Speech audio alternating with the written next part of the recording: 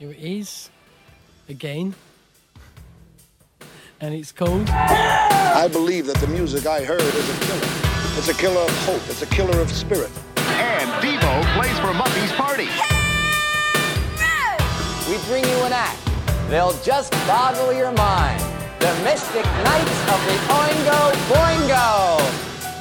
Let's go! Hey, everybody, I'm Joseph. And I'm Rob. Are you sure about that? Yeah. You sound sure. a little unsure. I think I was Rob earlier. I'm Rob right now. Welcome to a bonus episode of Deep Dives and Deep Cuts, the history of punk, post-punk, and new wave, 1976 to 1986. So, this is going to be sort of a wild and woolly episode. We are winging this sucker. I think we should say right off at the top. Last episode, we promised that we had a very special bonus episode coming up. This is not that. This ain't just it. to get it clear.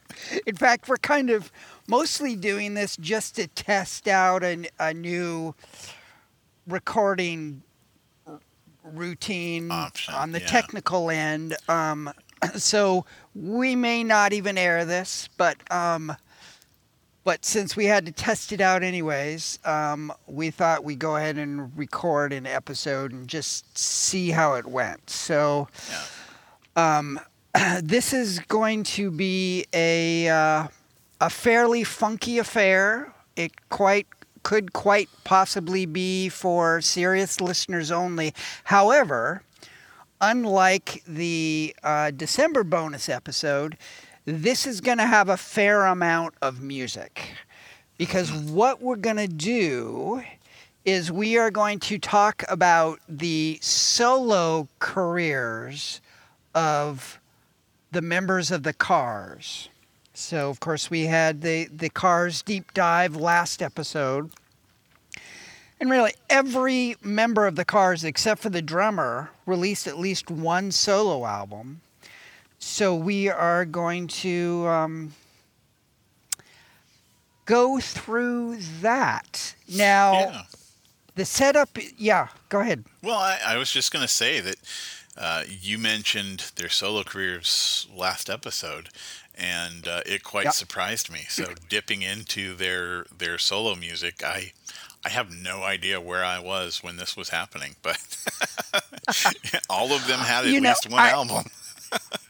I think you had to be a pretty seriously aggressive Cars fan to have this stuff on your radar. Yeah.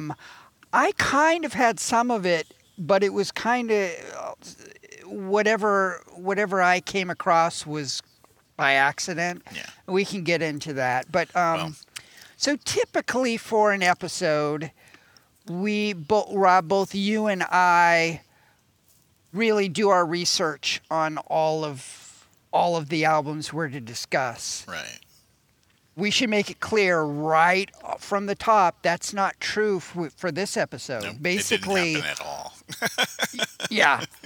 I went and I did the research. I put together the playlist, sent it to Rob. Rob, you've listened to these songs a couple of times, and that's kind of it, right? Yeah, you haven't gone and listened to any of the full albums? No, just the music you sent me. Yeah, so I'm sort of going to guide you through this as we go. Yeah. And speaking of this music, typically at the top of the show, we talk about how excited we are about the playlist and how awesome the playlist is. I think we need to manage expectations about this playlist. Because as we mentioned in the last episode, the Cars are a great example of the whole being greater than the sum of its parts. And some of the solo stuff we're going to listen to is a little spotty. And so I think we might sound a little derisive. I will probably sound a little derisive a couple of spots. So right off the top, as always, I got to put out the caveat that we are going to be talking about really talented, really skilled musicians. But I don't know that I would call any of the albums we're going to talk about today great, but making a great album is nearly impossible. You have to do it. I mean, there is only one David Bowie. There is only one Kate Bush, right? I mean, for the most part, the only way that great albums get done is the right mix of the right type of super talented, super skilled musicians playing off of each other. Yeah.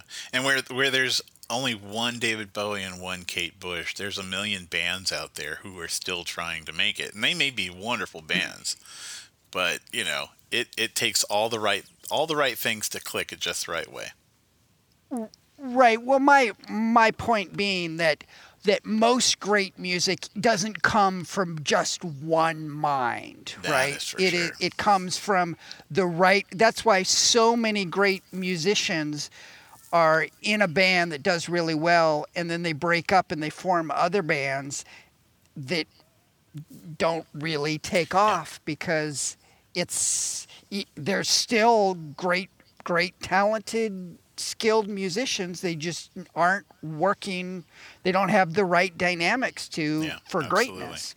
And so I think that this is going to be pretty edifying to hear, because you can hear as you listen to these cuts, you can hear little elements of what makes the Cars great, but without the other elements, it's good, competent music that maybe isn't so great.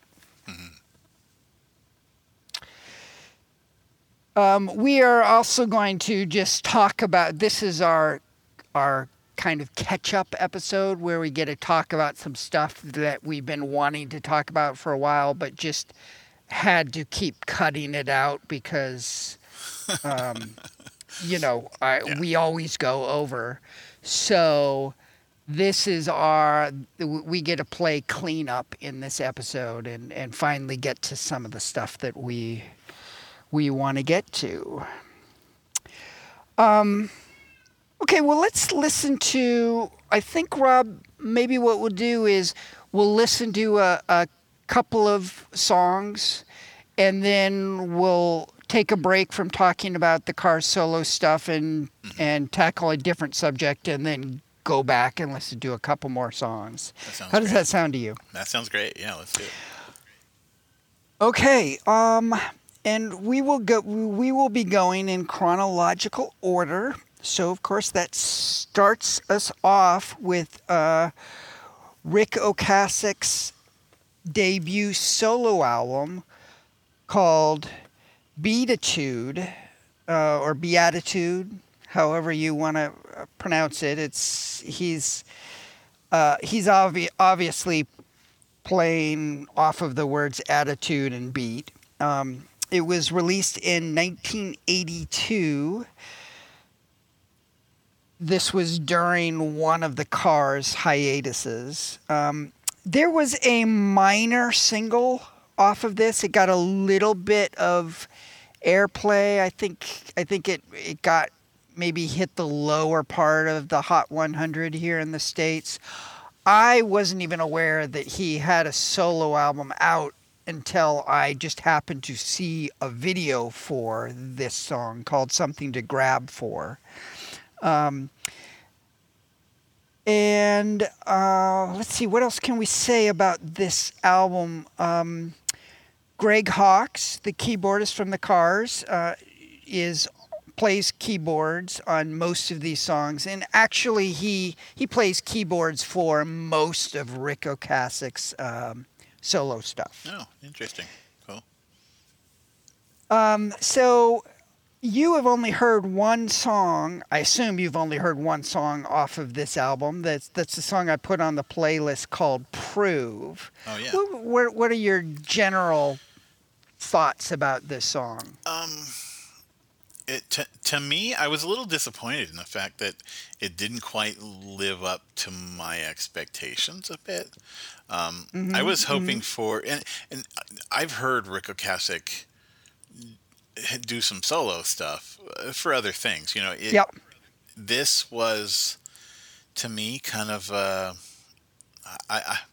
don't know. I want to say like it felt like a freshman venture, you know, like he's just getting going. I mean, obviously he's talented and he's good, but it didn't. I guess I was expecting something a little closer to, you know, to the Cars, and obviously it wasn't. Yeah, well, let's actually listen to the song first, and then we can talk a little bit more about it. It's a song called Prove. You show me all your photographs. You can leave me hanging high. You could show me all the mystery hiding in your eye. You could give 1,000 reasons why I should be with you.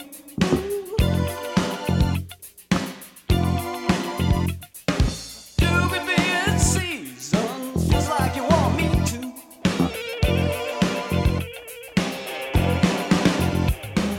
You don't have to prove a thing. Pretty girl, pretty girl. Yeah, you don't have to prove a thing. Oh, pretty girl, pretty girl. Now, the reason why I picked this song is because I think it's probably the funkiest that you're ever going to hear Ric Ocasek. And I just thought that was kind of interesting. In general, when it comes to Ricky O's solo stuff, I find it all pretty bland. Yeah. And so my dilemma was, when I was picking the songs, do I pick a song that is a representative, a good representative of what most of the songs sound like off of the album, and then that leaves us with a really bland playlist? Or do I pick the most interesting song off of the album, which is kind of more the anomaly? And I decided, well, I don't want to listen to a bunch of really bland stuff. So it should be known with the Ric Ocasek stuff,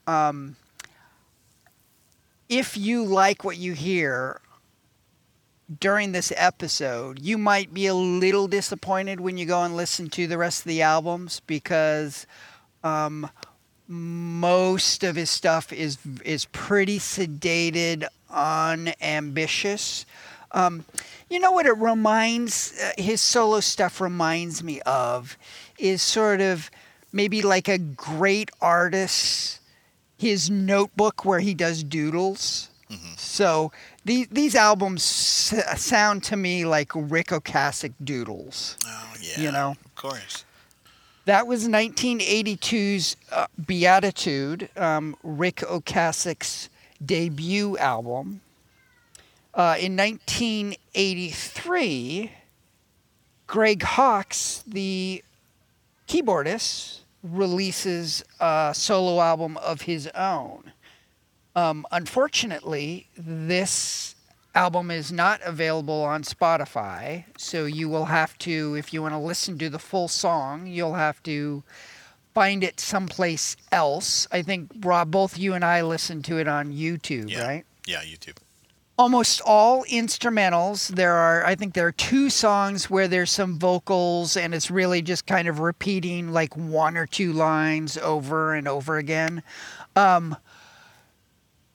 This album sounds very 1983. In fact, I was kind of scratching my head about, well, why was Greg Hawkes the second Cars member to release a solo album? And I thought, well, I wonder when Beverly Hills Cop came out, because the theme song was so big. Oh yeah.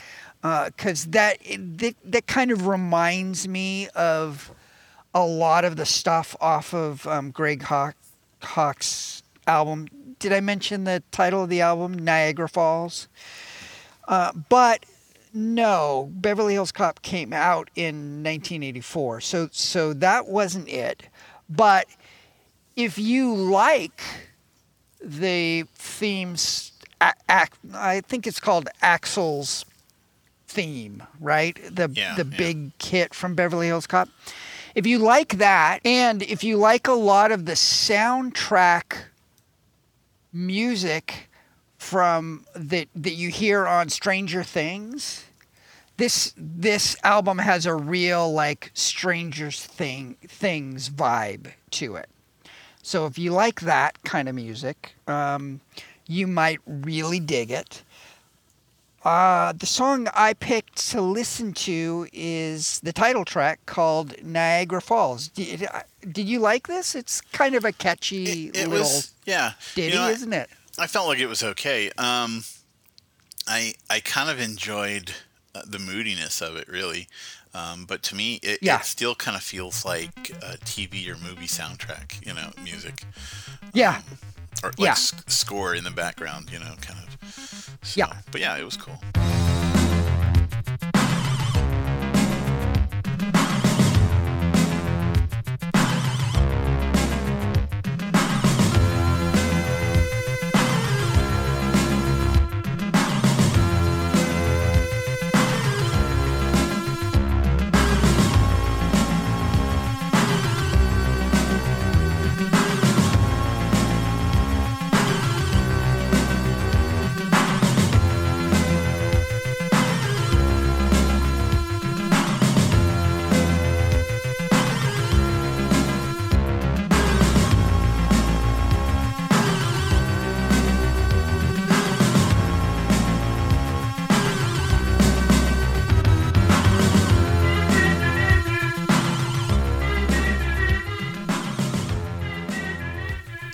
Certainly don't have a problem with instrumentals, even like an album full of instrumentals from a really accomplished or good musician.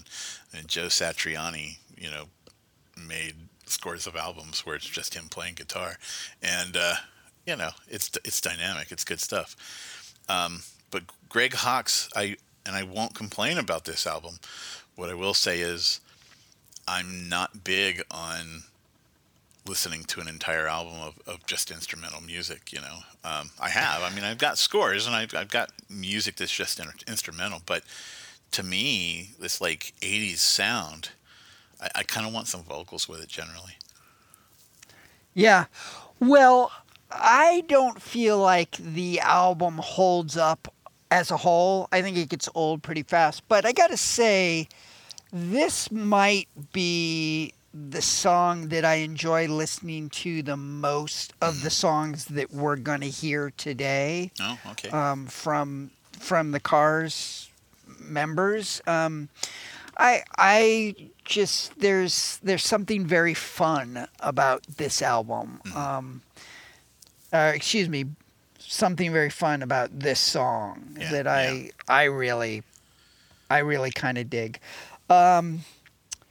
So great. This is Greg Hawkes, really his only solo album, kind of. So in the last 10 or 15 years, he's you have no idea what I'm going to say here. You couldn't guess this in 1,000 years. He has released a couple of ukulele albums. Wow. So, okay. Yeah. So there's one of Christmas songs and one of the Beatles songs. Well, we know we know that he can that he's he can play the range of instruments because he played bass on the later Cars album. So he can go from keyboard to bass to ukulele. Why not? To flute. Oh. I'm gonna drop something else on you. Okay. Before the Cars, he played flute in Martin Mull's band. You know Martin Mull, the comedian? Yeah. He played flute for Martin Mull. So Greg Hawkes, heard, he gets I had heard around that, musically. Yeah. That's great.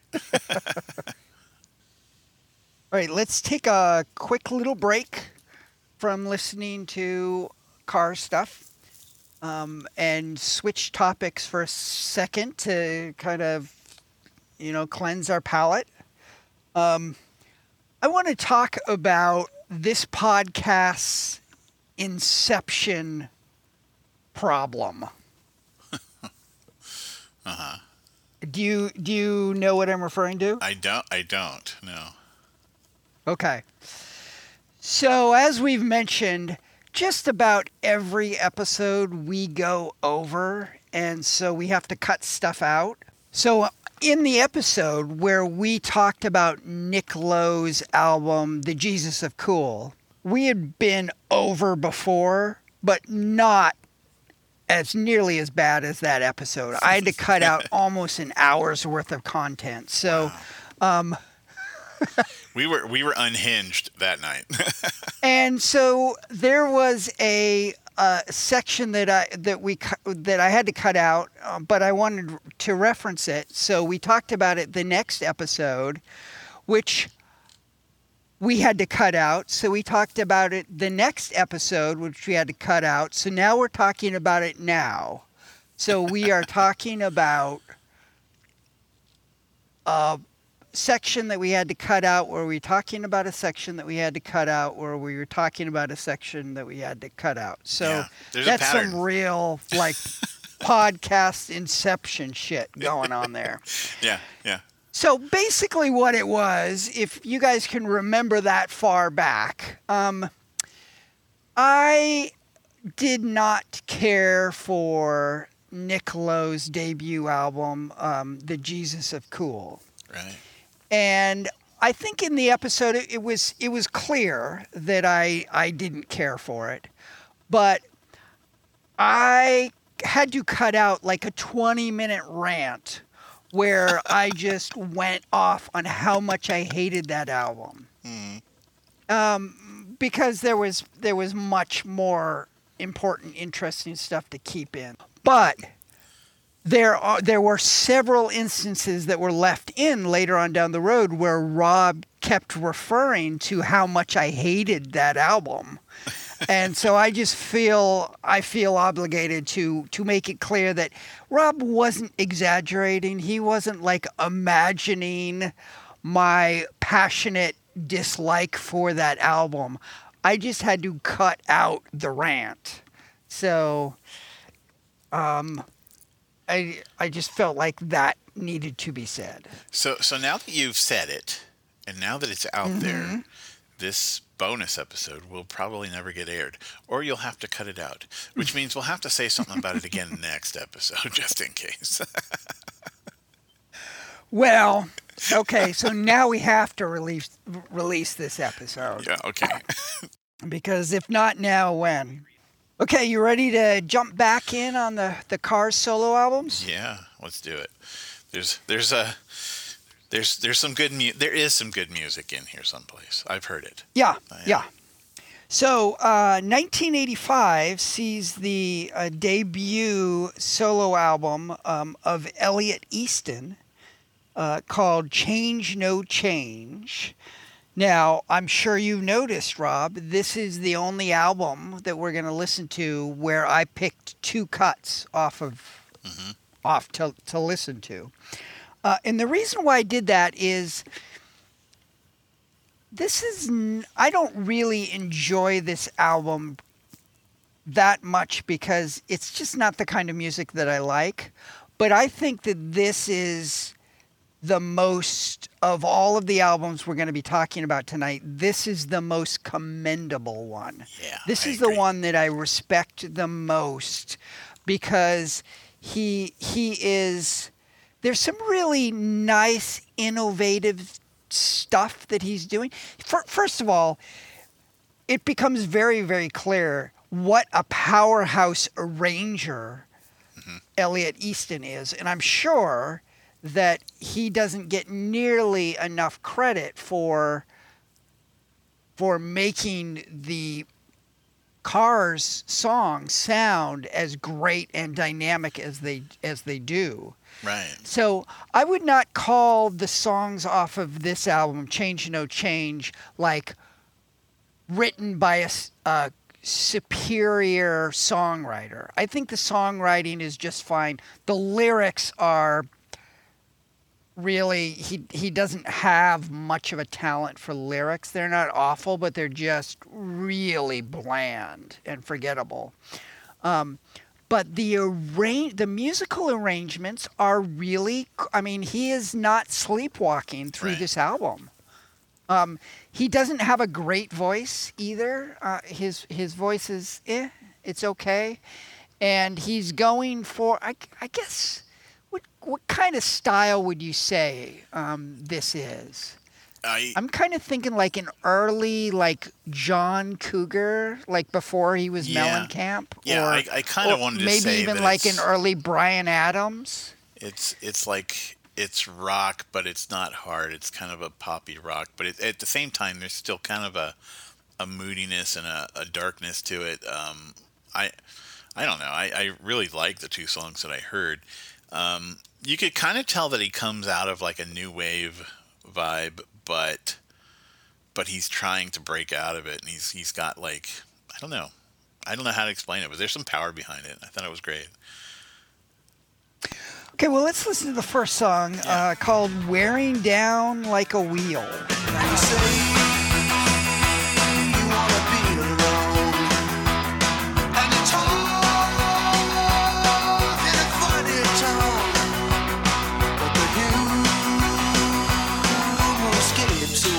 Swearing down like a wheel. Do you think it's time to stop? And I can promise your friends don't know how this feels. I don't care the way they talk. So believe the life that you hated. This, I will say this right now. This was probably my favorite song out of the playlist. And I enjoy the tempo. I enjoy the speed of the music. I enjoy the whole vibe about it. The energy was great. You're right about his lyrics not being great, but I got more than a sense. I mean, my eyes were open up, and I'm like, there are bands out there who there is one particular member, and you can tell that particular member does so much to contribute to the sound of that band. And I think Elliot Easton was definitely that guy, because he had the sound. I mean, and he's just a talent. The man plays guitar amazingly. I mean, he's so good. Yeah. Well, I kind of figured that you would like the Elliot Easton's music more than I would, because it's just not in my wheelhouse.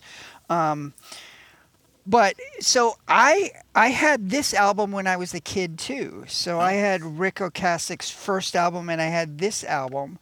And I don't think I've ever mentioned this up until now. So I think it's about time to delve into the bargain bin at Kmart. Do you remember that as a kid? Oh yeah, big cardboard pit where all kinds of random things were thrown in it, right?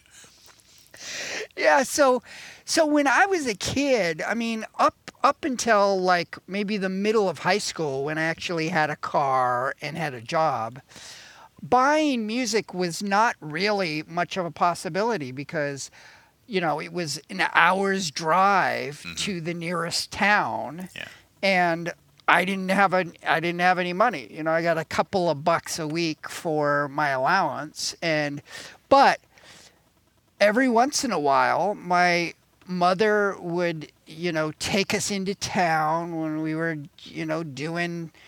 doing all the shopping, and we would go to Kmart. And Kmart would have those bargain bins at the end of the aisle, and quite often it would be 3 cassettes for $10. Right. And 90% of the stuff was just garbage. like stuff you'd never heard of, like polka compilations, but every once in a while you would find something sort of intriguing. And so like the first Rick Ocasek album and the Elliot Easton album, well, they were cassettes. I found them together, so I had to scrounge up a third one, and I happened to have $10. And so when I was really young, when I was in like grammar school and middle school, probably more than half of my music collection was stuff that I found in these Kmart bargain bins. Every once in a while, I would find like a real find. Like once I found David Bowie's The Rise and Fall of Ziggy Stardust. Nice. Which was like blew my mind. No so kidding. I had some cool little finds, but back in the day that was how you got music, was you just kind of stumbled across it and you happened to have a couple of bucks in your pocket. Now I have a couple of bargain bin finds from Kmart that stick to my mind. One of them I think was like a 10-pack of Maxell cassette tapes, blank tapes. Oh yeah. 3 of them worked. And then there was one that was a Chewbacca action figure from Star Wars. Nice. Yeah, except he had apparently been broken and they glued his arm back on, so his left arm didn't move. But those are my Kmart bargain bin finds. I wasn't as lucky as you. Nice. Yeah. So we are going to listen to a second song off of this album, just because I think that this is the worthiest of the albums. And I figured that you would kind of dig it.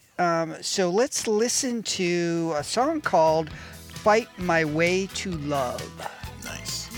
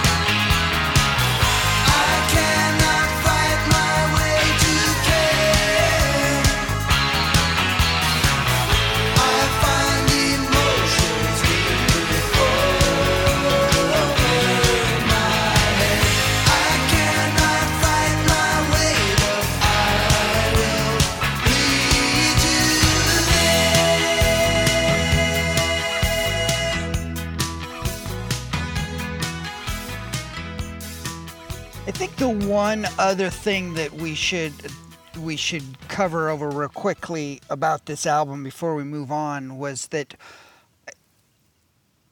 most, if not all, of the songs were co-written by Elliot Easton and Jewel Shears. Mm-hmm. Are you familiar with Jewel Shears? Not that I know of. Okay, well, we are going to talk about him sometime soon once Jewel Shears and the Polar Bears release their first album. Nice. Doesn't happen in 78, but sometime in the next couple of seasons where Jewel Shears is going to start popping up. And he is a pretty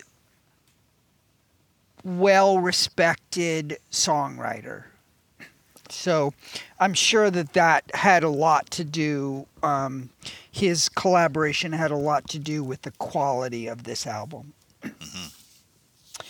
So that was Elliot Easton's Change No Change. That was his only solo album. Apparently it did not do very well. Well, I think it's interesting because it really was, I think, probably the better like you said, the better arranged album of all of them. So I don't know. It becomes really clear that it is not easy to be, not just anybody can be the lead singer. I mean, you really have to have some sort of innate charisma, Yeah. which Rick Ocasek definitely has, and I would say everyone else in the Cars really doesn't. As far as charisma, I'm talking about as far as a vocalist goes, right? So I think Elliot Easton's voice is fine. I mean, there's nothing technically wrong with it. It's just it's just not very interesting. You don't get a real sense of a character or a personality. It's not particularly engaging. Right. In 1986, Rick Ocasek releases his second album called This Side of Paradise. This is by far the most successful solo album done by a member of the Cars. Wasn't like a huge hit, but it had a hit single that hit #1 here in the States called Emotions in Motion. This is almost a Cars album in the sense that all but one of the Cars members make an appearance on this album. Greg Hawkes, of course, is all over this. I think he plays keyboards in just about every song. Benjamin Orr does backing vocals on 3 songs, and Elliot Easton does guitar on 1. So the drummer does not make an appearance, but everyone else does. This, I do not care. I had this album as well, and it is very, very bland. Probably the most dynamic and high energy song is the song that I picked to listen to tonight, called Coming Up You. No, called Coming For You. Coming For You. True life shadows are flickering fall, but still can't turn away. Get up and run before you stall, before the edges fray. You always feel misunderstood, but you did the best you could. They're coming for you.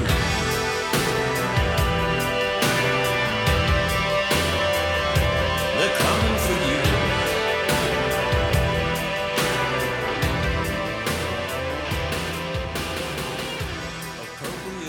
So this might surprise you, but I actually really like this song. Well, yes. Yeah. I really like this song too. Complete outlier for this album. Absolutely. Yeah. This is by far the most aggressive, aggro, interesting song off of the album. And that's the energy I like about it, is that it's aggressive. Yeah. Because as you said, there's a blandness that he carries through his. The thing too is that to me, I almost don't even think about the rest of the band. All I can think about is the fact that that's Rick Ocasek singing. The band seems kind of hollow through most of this, through most of his albums. But this had some juice behind it. I also felt like it was kind of dark. Oh, it is dark. Yeah, it is quite dark. And that's what I like about it. Same here. So I mentioned that Emotions in Motion, that was the big hit off of it. Those are 2 polar opposite songs. So if you're familiar with Emotions in Motion and you like that song, you might actually like the rest of the album.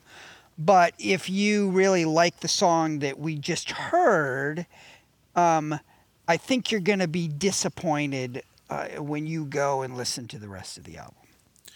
Well, I'm wondering why they even bothered to go off and do solo projects, because I saw a documentary where one of the band members, and I want to say that it was Benjamin Orr, where he talked about how, we just all kind of went off and did our own thing, for a little while, and we all when they split up, it's like you're gonna go do solo stuff. Is that why you guys are parting? Because you have albums here where they're all playing on the album, or at least intermittently. They're not all playing together necessarily, but they had to have felt like it wasn't really cohesive, like it really wasn't held together like a Cars album. I don't get that. Well, I think they didn't. I mean, there's when you start on a project, you have the highest of hopes, and then what you end up with is a whole different thing. And so hope springs eternal, and I certainly don't begrudge any of these guys for doing solo stuff. It's just. The old saying about lightning in a bottle. I think the Cars were lightning in a bottle, and you can't really replicate that very easily. That's a good point. So, okay, so let's take a little break from talking about the Cars, and let's talk about Kate Bush for a little bit. We had a deep dive on Kate Bush a little while ago. And that is, so far, that is one of our most downloaded episodes. A lot of Kate Bush lovers out there, and I'm happy because I was kind of, I think we got some feedback before we did the Kate Bush episode, like, oh, Kate Bush, I don't really like Kate Bush. Well, I think you were kind of like that. That was me. Yeah, that was yeah. That was me. I've never been really excited to listen to Kate Bush, to be honest. But and I know there's a lot of people out there that are kind of like that as well. So it's gratifying to see that is getting a whole lot of downloads. And it's funny because, a couple of months ago we swore in our new president and vice president. And of course, as I was watching the coverage of Kamala Harris being sworn in, it was like, oh, she's the first this and the first that and to be vice president, and all I could think of is what kept running through my head was, wow, she's the Kate Bush of American politics. Yeah, see what Rolling Stone says about Kamala Harris. That episode was a real eye-opener for me because I wasn't crazy about it. I wasn't really enthusiastic about it. And then I'm listening to all this music, and I definitely got into it. And, I give her props, man. I really appreciate and really enjoyed the music I was listening to, so. Yeah. Well, another reason why I brought up Kate Bush was because I'm realizing that I'm developing a bit of a bad reputation, I think, as a hater, as a hater of cover songs. This is true. And so I just I want to clarify this a little bit. To to make it really clear how I feel about cover songs, because I like a good cover song. I kind of love tribute albums. And I never really thought about it, but once it came to my attention that I'm getting a bad reputation for talking smack about cover songs, and I really started analyzing it. This is kind of where what I've come to terms with is, well, there's two different elements. Let's talk about the elements of a good cover song, just as a standalone song. Yeah. It's a song that, and this is my definition of a good cover song, besides the fact that it's done competently, musicianship-wise, it has to, doing a good cover song is a bit of a tricky business because you have to bring a new slant to it. There has to be a reason for you to do it. Yeah. Because otherwise, why are they going to listen to your version and not just go back and listen to the original, right? So you have to have a fresh angle on it, some sort of a new take.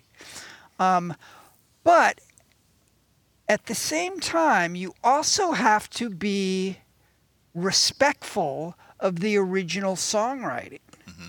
So I hate cover songs where it's just a goof. Unless you're Weird Al Yankovic or something. If it's just sort of like,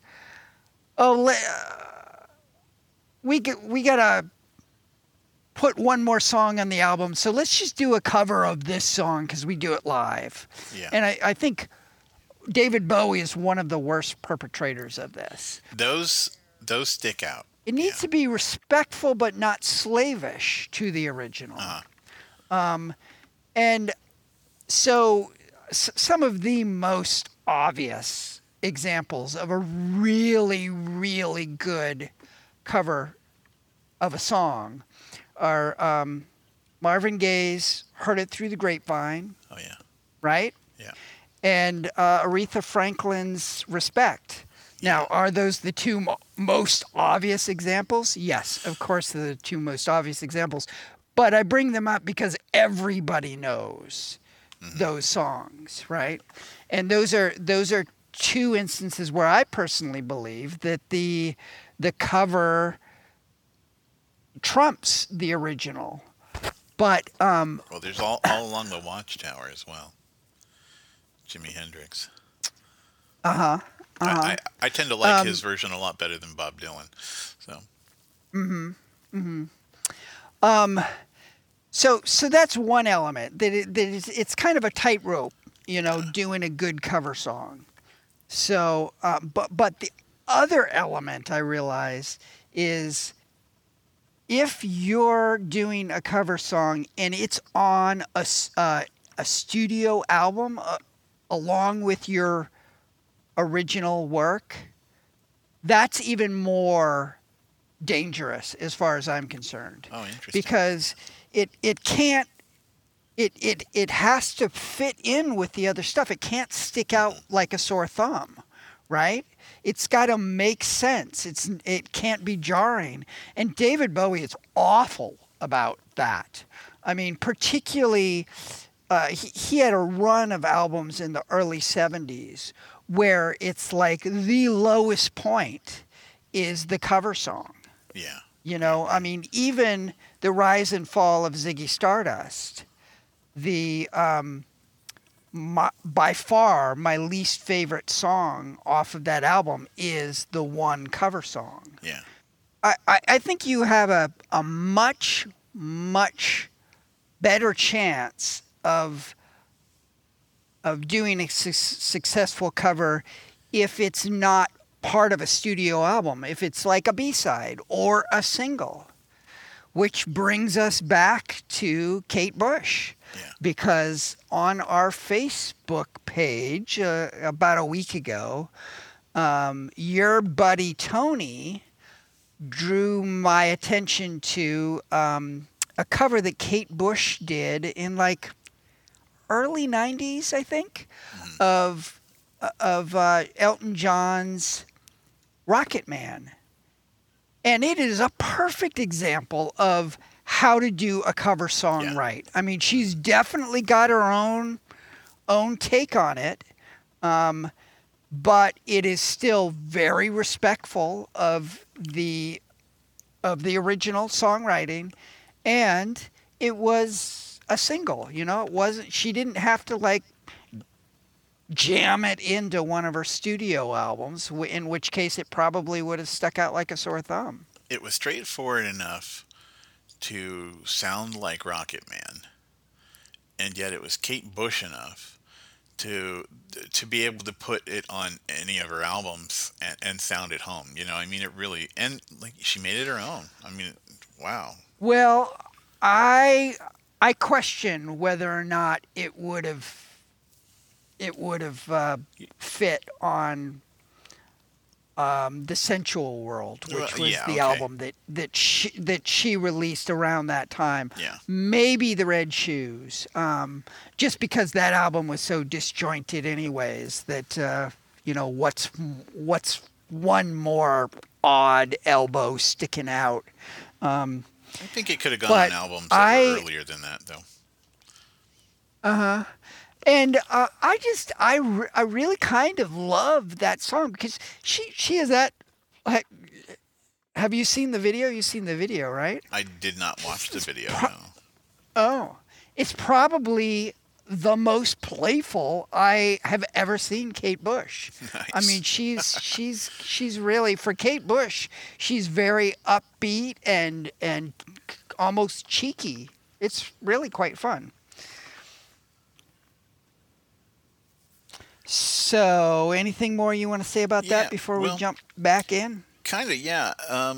You brought up Tony, and I think this is a good time to basically say that we love that kind of interaction from our listeners. I mean, Tony's a guy who I have known since junior high school, and ever since I've known him, he eats, drinks, sleeps, breathes, and sweats music.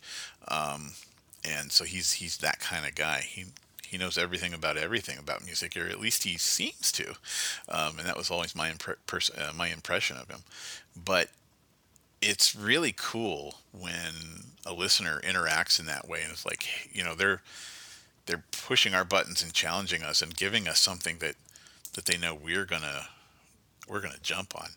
I think he made the comment that I might appreciate the cover a little more than you, and that's where the whole reputation thing came up. That you became somebody who doesn't like covers, but yeah, I had a feeling that you were just going to love this song. But anyway, I want to thank Tony and any of our other listeners for chiming in and interacting with us like that. We really enjoy it. Yeah, I am a lover of tribute albums. I mean, there's good ones and there's bad ones, but True. I never really thought about it before. But yeah, I think I'm much more generous with cover songs when they're not, when they don't pop up right in the middle of a studio album of original content. Okay, back to the Cars Gang. So where did we leave off? We talked about This Side of Paradise, which was 1986. So that means we get to talk about Benjamin Orr's only solo album called The Lace. And boy, this is a rough one. This is by far my least favorite album of from the Cars Gang. It is so cheesy. It is big Velveeta on American cheese cheesy, in a very 1986 sort of way. This is a rough one for totally. me to get through. He had a kind of a sizable hit called "Stay the Night," those of you who were around back then may that might ring a distant bell for you. What did you think about the song that I put on the playlist? It was kind of rough for me. I'll admit that. Cheese is a very appropriate word, and I ended up listening. I was listening to that song in my car on my way to work one day, and then I had to, when I got to work, I sat in the car for a little while listening to it, and finally was feeling frustration, and I'm like, nah, I can't sit here and listen to this. Yeah. So, well, the bad news is that is one of the least cheesy songs off of the album. So it just goes just goes downhill from there. So I'm sure this album has its fans. I'm just not sure what he was going for. Well, actually, let's listen to the song and then we can speculate about what he was shooting for on this album. Rain keeps pounding without a break, competing with the hollow wake. But even now, I can't imagine what you're doing when you're not around. A shaky thought to wrestle down. I need you now.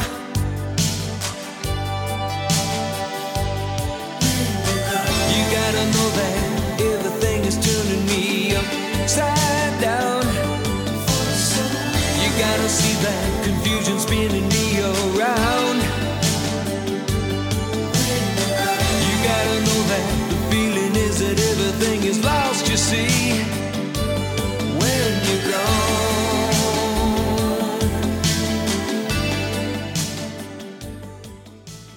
I've spent a fair amount of time trying to wrap my brain around what the strategy was, for the direction he was going on this album. And I'm thinking like maybe he was looking at like Rick Springfield and Corey Hart, maybe even like Mr. Mister, and thinking that he could get in that space.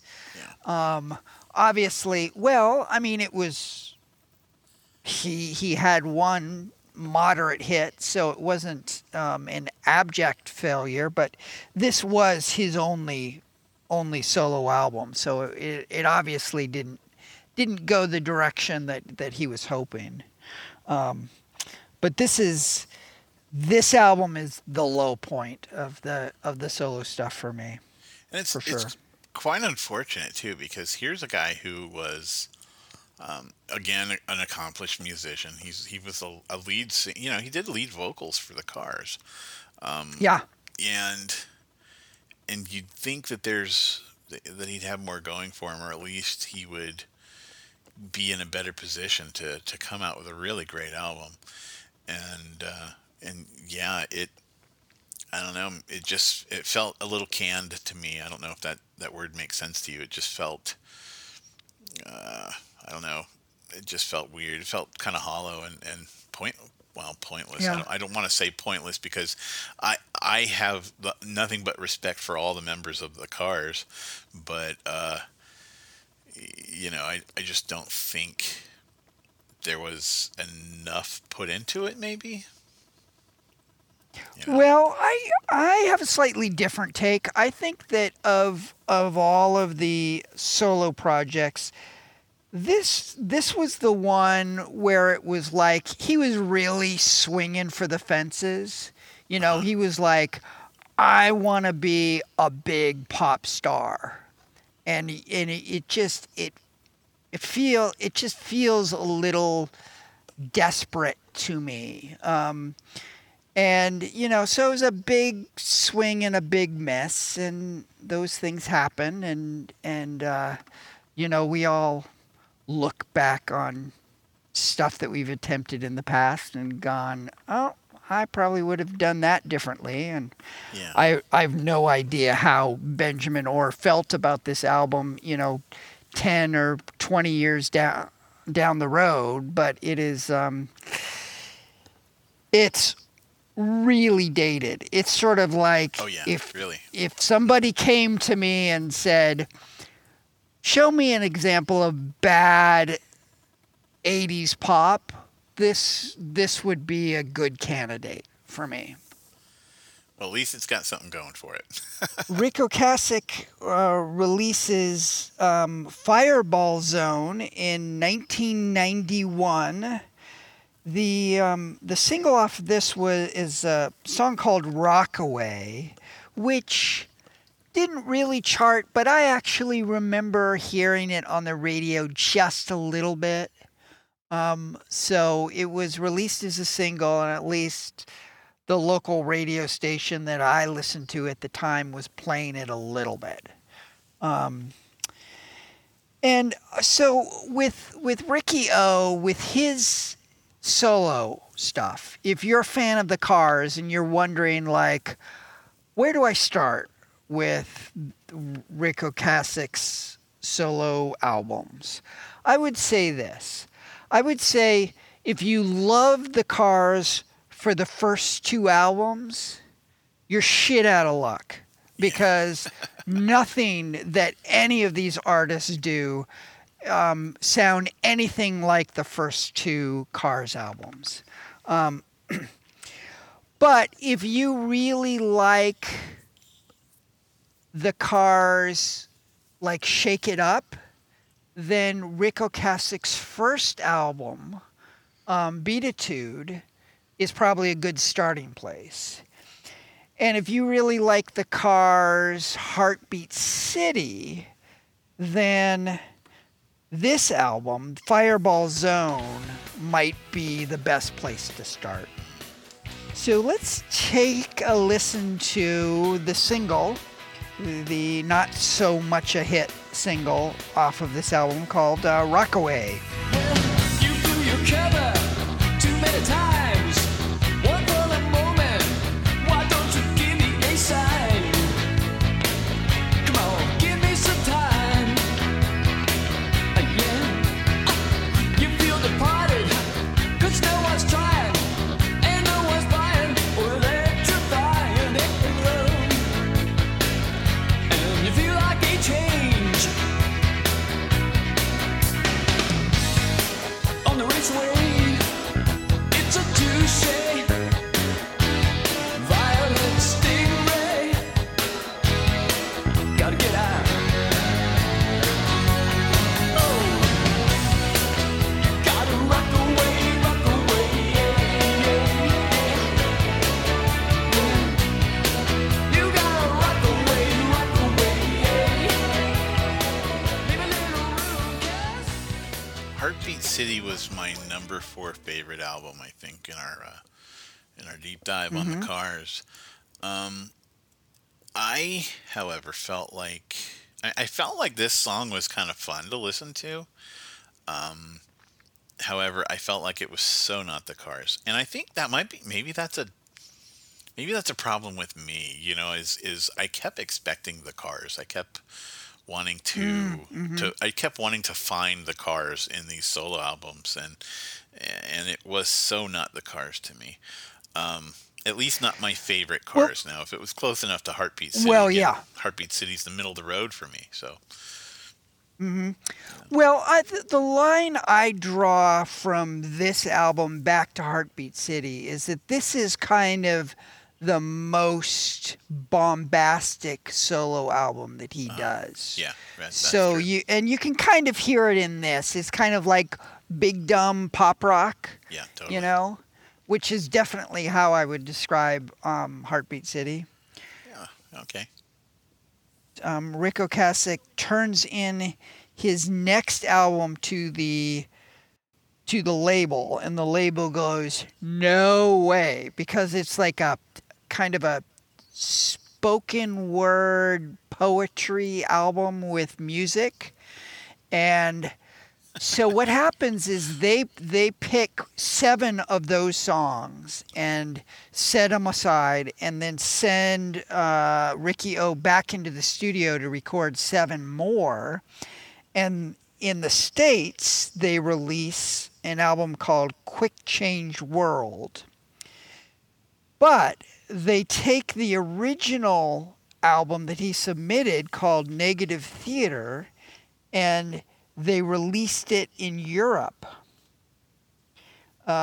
So I don't think that if you were in the U.S., you could get your hands on Negative Theater, and if you were in Europe, I don't think you could get a hold of Quick Change World. So neither album did particularly well. But the song that I picked is by far my favorite song off of this album. It's called Come Alive, and this is probably the most social and political I've ever noticed Ric Ocasek being. It's not completely overt, but it's kind of an anomaly. There's enough, there's enough mentions of generals and politicians for it to be clear that this isn't just a big dumb love song. Plus, where else do you get to hear Ric Ocasek talking about jacking off into the wind? Of course. When I try to sit tight and get nervous and confused, people's faces melt into that look you always use. Set up in your dignity, go down in pain. You have no control, so really can't complain.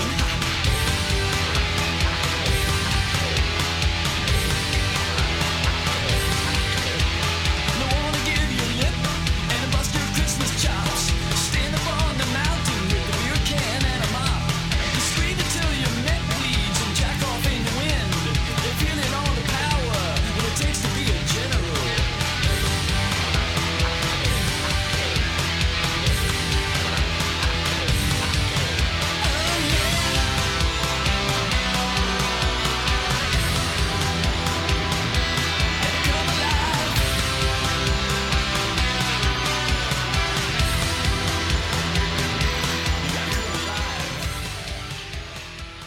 Here's another song that I actually really enjoyed. Yeah, I was it was pretty clear in my brain which songs you were gonna like and which songs you weren't off of this playlist for Boy, sure. I am Captain Obvious. Well, this is, with this bunch of albums, it was pretty clear cut. I mean, I think that when it comes to this stuff, your taste and my taste run fairly parallel to each other. And you know me pretty well. Yeah, I really enjoyed the energy behind the song. Not just the content, although I think it was pretty bold, and I think that's pretty cool. It's probably really I'm sorry, I cut you off there. What were you saying? I just think the energy was great. Yeah. Was probably the raunchiest Ric Ocasek has ever gotten. Yeah, for sure. Which is notable. You put this song up to just about any song by Iggy Pop, and it's a polite little schoolgirl. But for Ric Ocasek, it's pretty. It's a big deal. It's yeah. In 1997, he releases Troublizing. This was produced by Ric Ocasek and Billy Corgan of Smashing Pumpkins. Interesting. So, go figure. Yeah. And the song that we're going to hear was written by Billy Corgan. And this is probably my favorite Ric Ocasek song from his solo stuff, called Asia Minor. How are you feeling about this? Yeah, I thought it was pretty cool. To me, it even felt like kind of new wave. What year did this come out? Yeah. I mean, 97. Yeah, 97, and not written by Ric Ocasek. It almost seems like Billy Corgan was going, I'm going to write Rick Ocasek a new wave song. Exactly. No, I enjoyed it. And I didn't look up the song. I didn't look up to see any of the background, so I didn't know Billy Corgan actually wrote it. But yeah, it's a cool little ditty. Give me a secret. Give me a secret. Another secret. Another secret. Give me the secret. Another secret.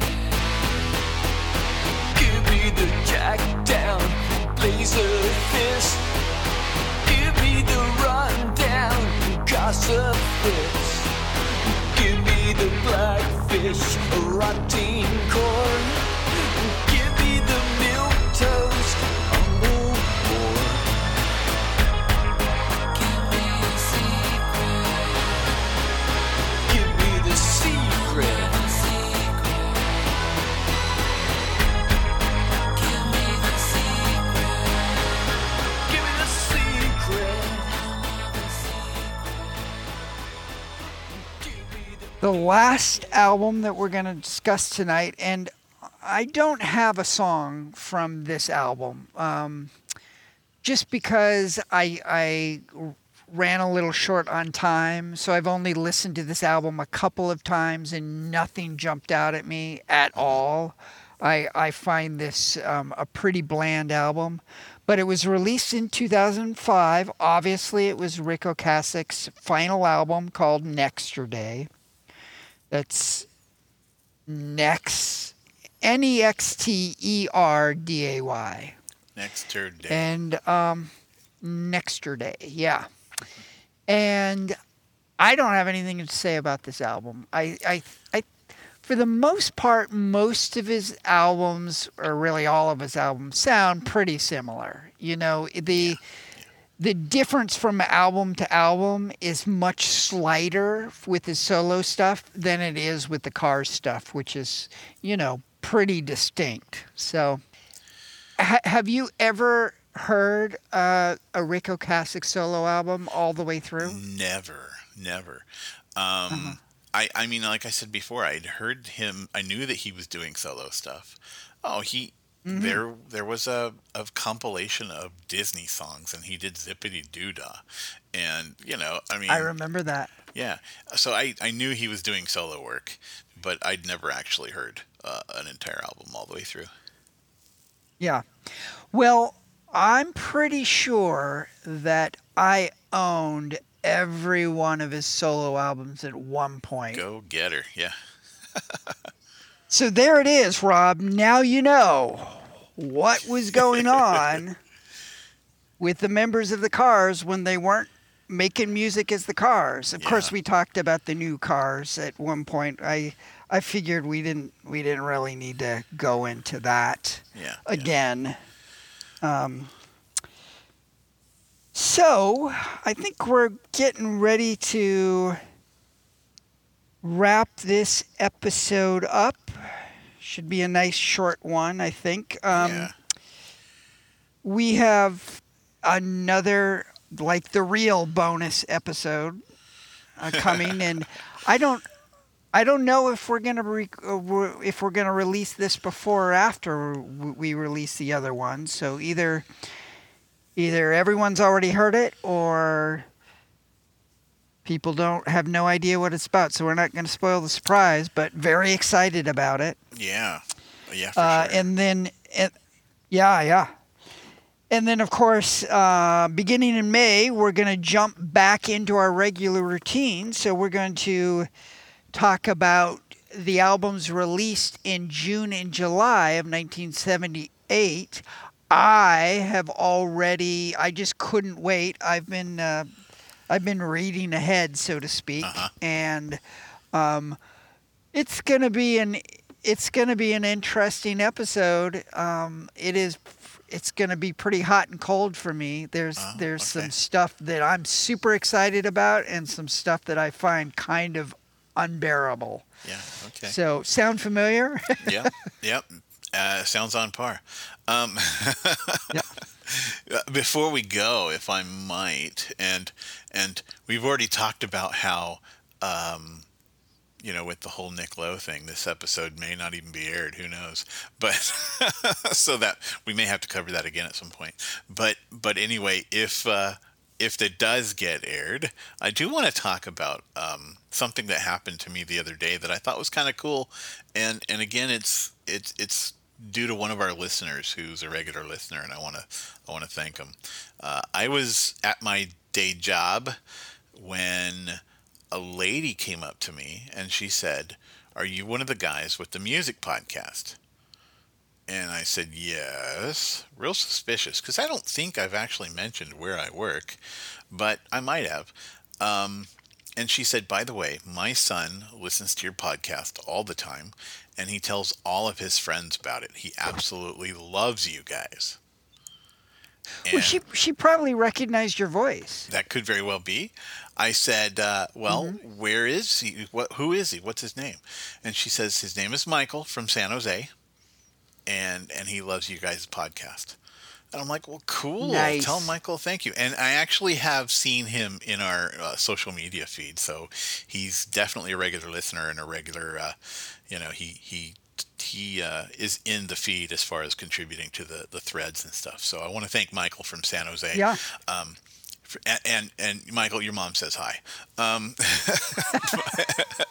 Call her. You don't call her enough, Call Michael. your mom, Michael. Good grief. But she was so sweet and so nice. So if other people want to jump into the action, social media wise, how do they go about doing that? Oh, Rob? You can find us on Instagram. Deep Dives and Deep Cuts on Instagram. You can find us on Facebook. You can find us on Twitter. And you can even email us if you want to email us. And it's deepdives.deepcuts@gmail.com. We're all over the place. So get in touch with us. Turn your mom on to us. The stuff, we're there. We're all over. If you haven't already gone to Apple Podcasts and left a review for this podcast, it is time. It's time to do it. You just need to set aside a couple of minutes, go write a sentence or two. Cannot tell you how much it helps as far as increasing our visibility so that other people can connect with our podcast and then tell their mothers about it. That's right. All right. So one last thing before we go. You know how at the top of the show, I say the name of the podcast, right? Every time. I've got a new goal, which is from here on out, every time I'm going to find a new way to say it. So that's going to be the little Easter egg. This is going to be my equivalent of, Homer Simpson running to the couch.